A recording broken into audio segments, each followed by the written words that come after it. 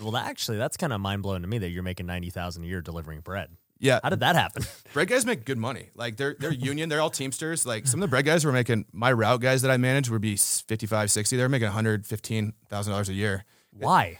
What do they handle the bread in some unique way? I don't know about. No, what's so complex about? Because it's technically it's a salary and commission role, so it's a sales role. So like if you're walking in the grocery store, you see these displays, right? That are all these different displays that are like, oh, it's placed perfect, so I'm going to grab this bread because I need bread, right? Or I need this bagel. So if you can sell more premium bread or sell more bread in the store and beat your competition, you make more money. So there's like 8% commission on all premium bread sales, like 4% on the private label stuff they would sell. And what is a premium bread? Like any brand label. So like here it's probably going to be Ora Wheat. So like Thomas Bagels, Sara Lee. All right, now I'm fascinated by the bread industry. You got to tell me. So you were a delivery guy for multiple companies. Like one manufacturer makes all these different brands.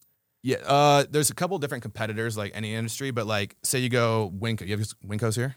What's your big grocery store here? Like Albertsons. Okay, so you know how Franz would deliver. So you go to the bread aisle, and there's three different companies really. There's Sara Lee, Bimbo, which is Ora Wheat. Bimbo is like the largest bread company in the world, and then there's Franz up in the Northwest. Okay.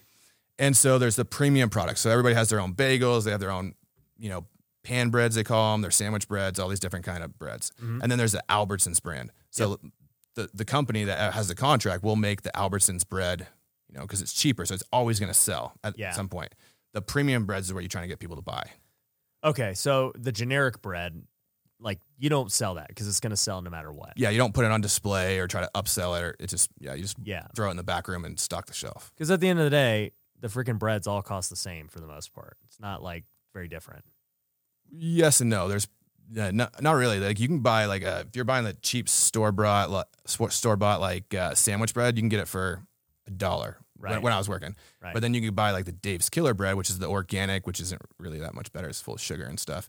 For like $5 or $6. Well, I know you can buy it for $5 or $6. Yeah. But what I'm saying is there really that much of a cost difference to make Dave's bread? No. Yeah, that's my point. Yeah, not at all. No, there's no cost. He's the Louis Vuitton of bread.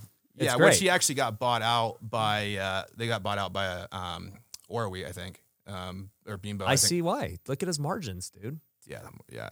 The problem with bread, though, is the margins look good, but the problem is it's such short shelf life. So, like, the one thing about the bread guy is, and why you get paid good money is because you're actually doing all the ordering, too.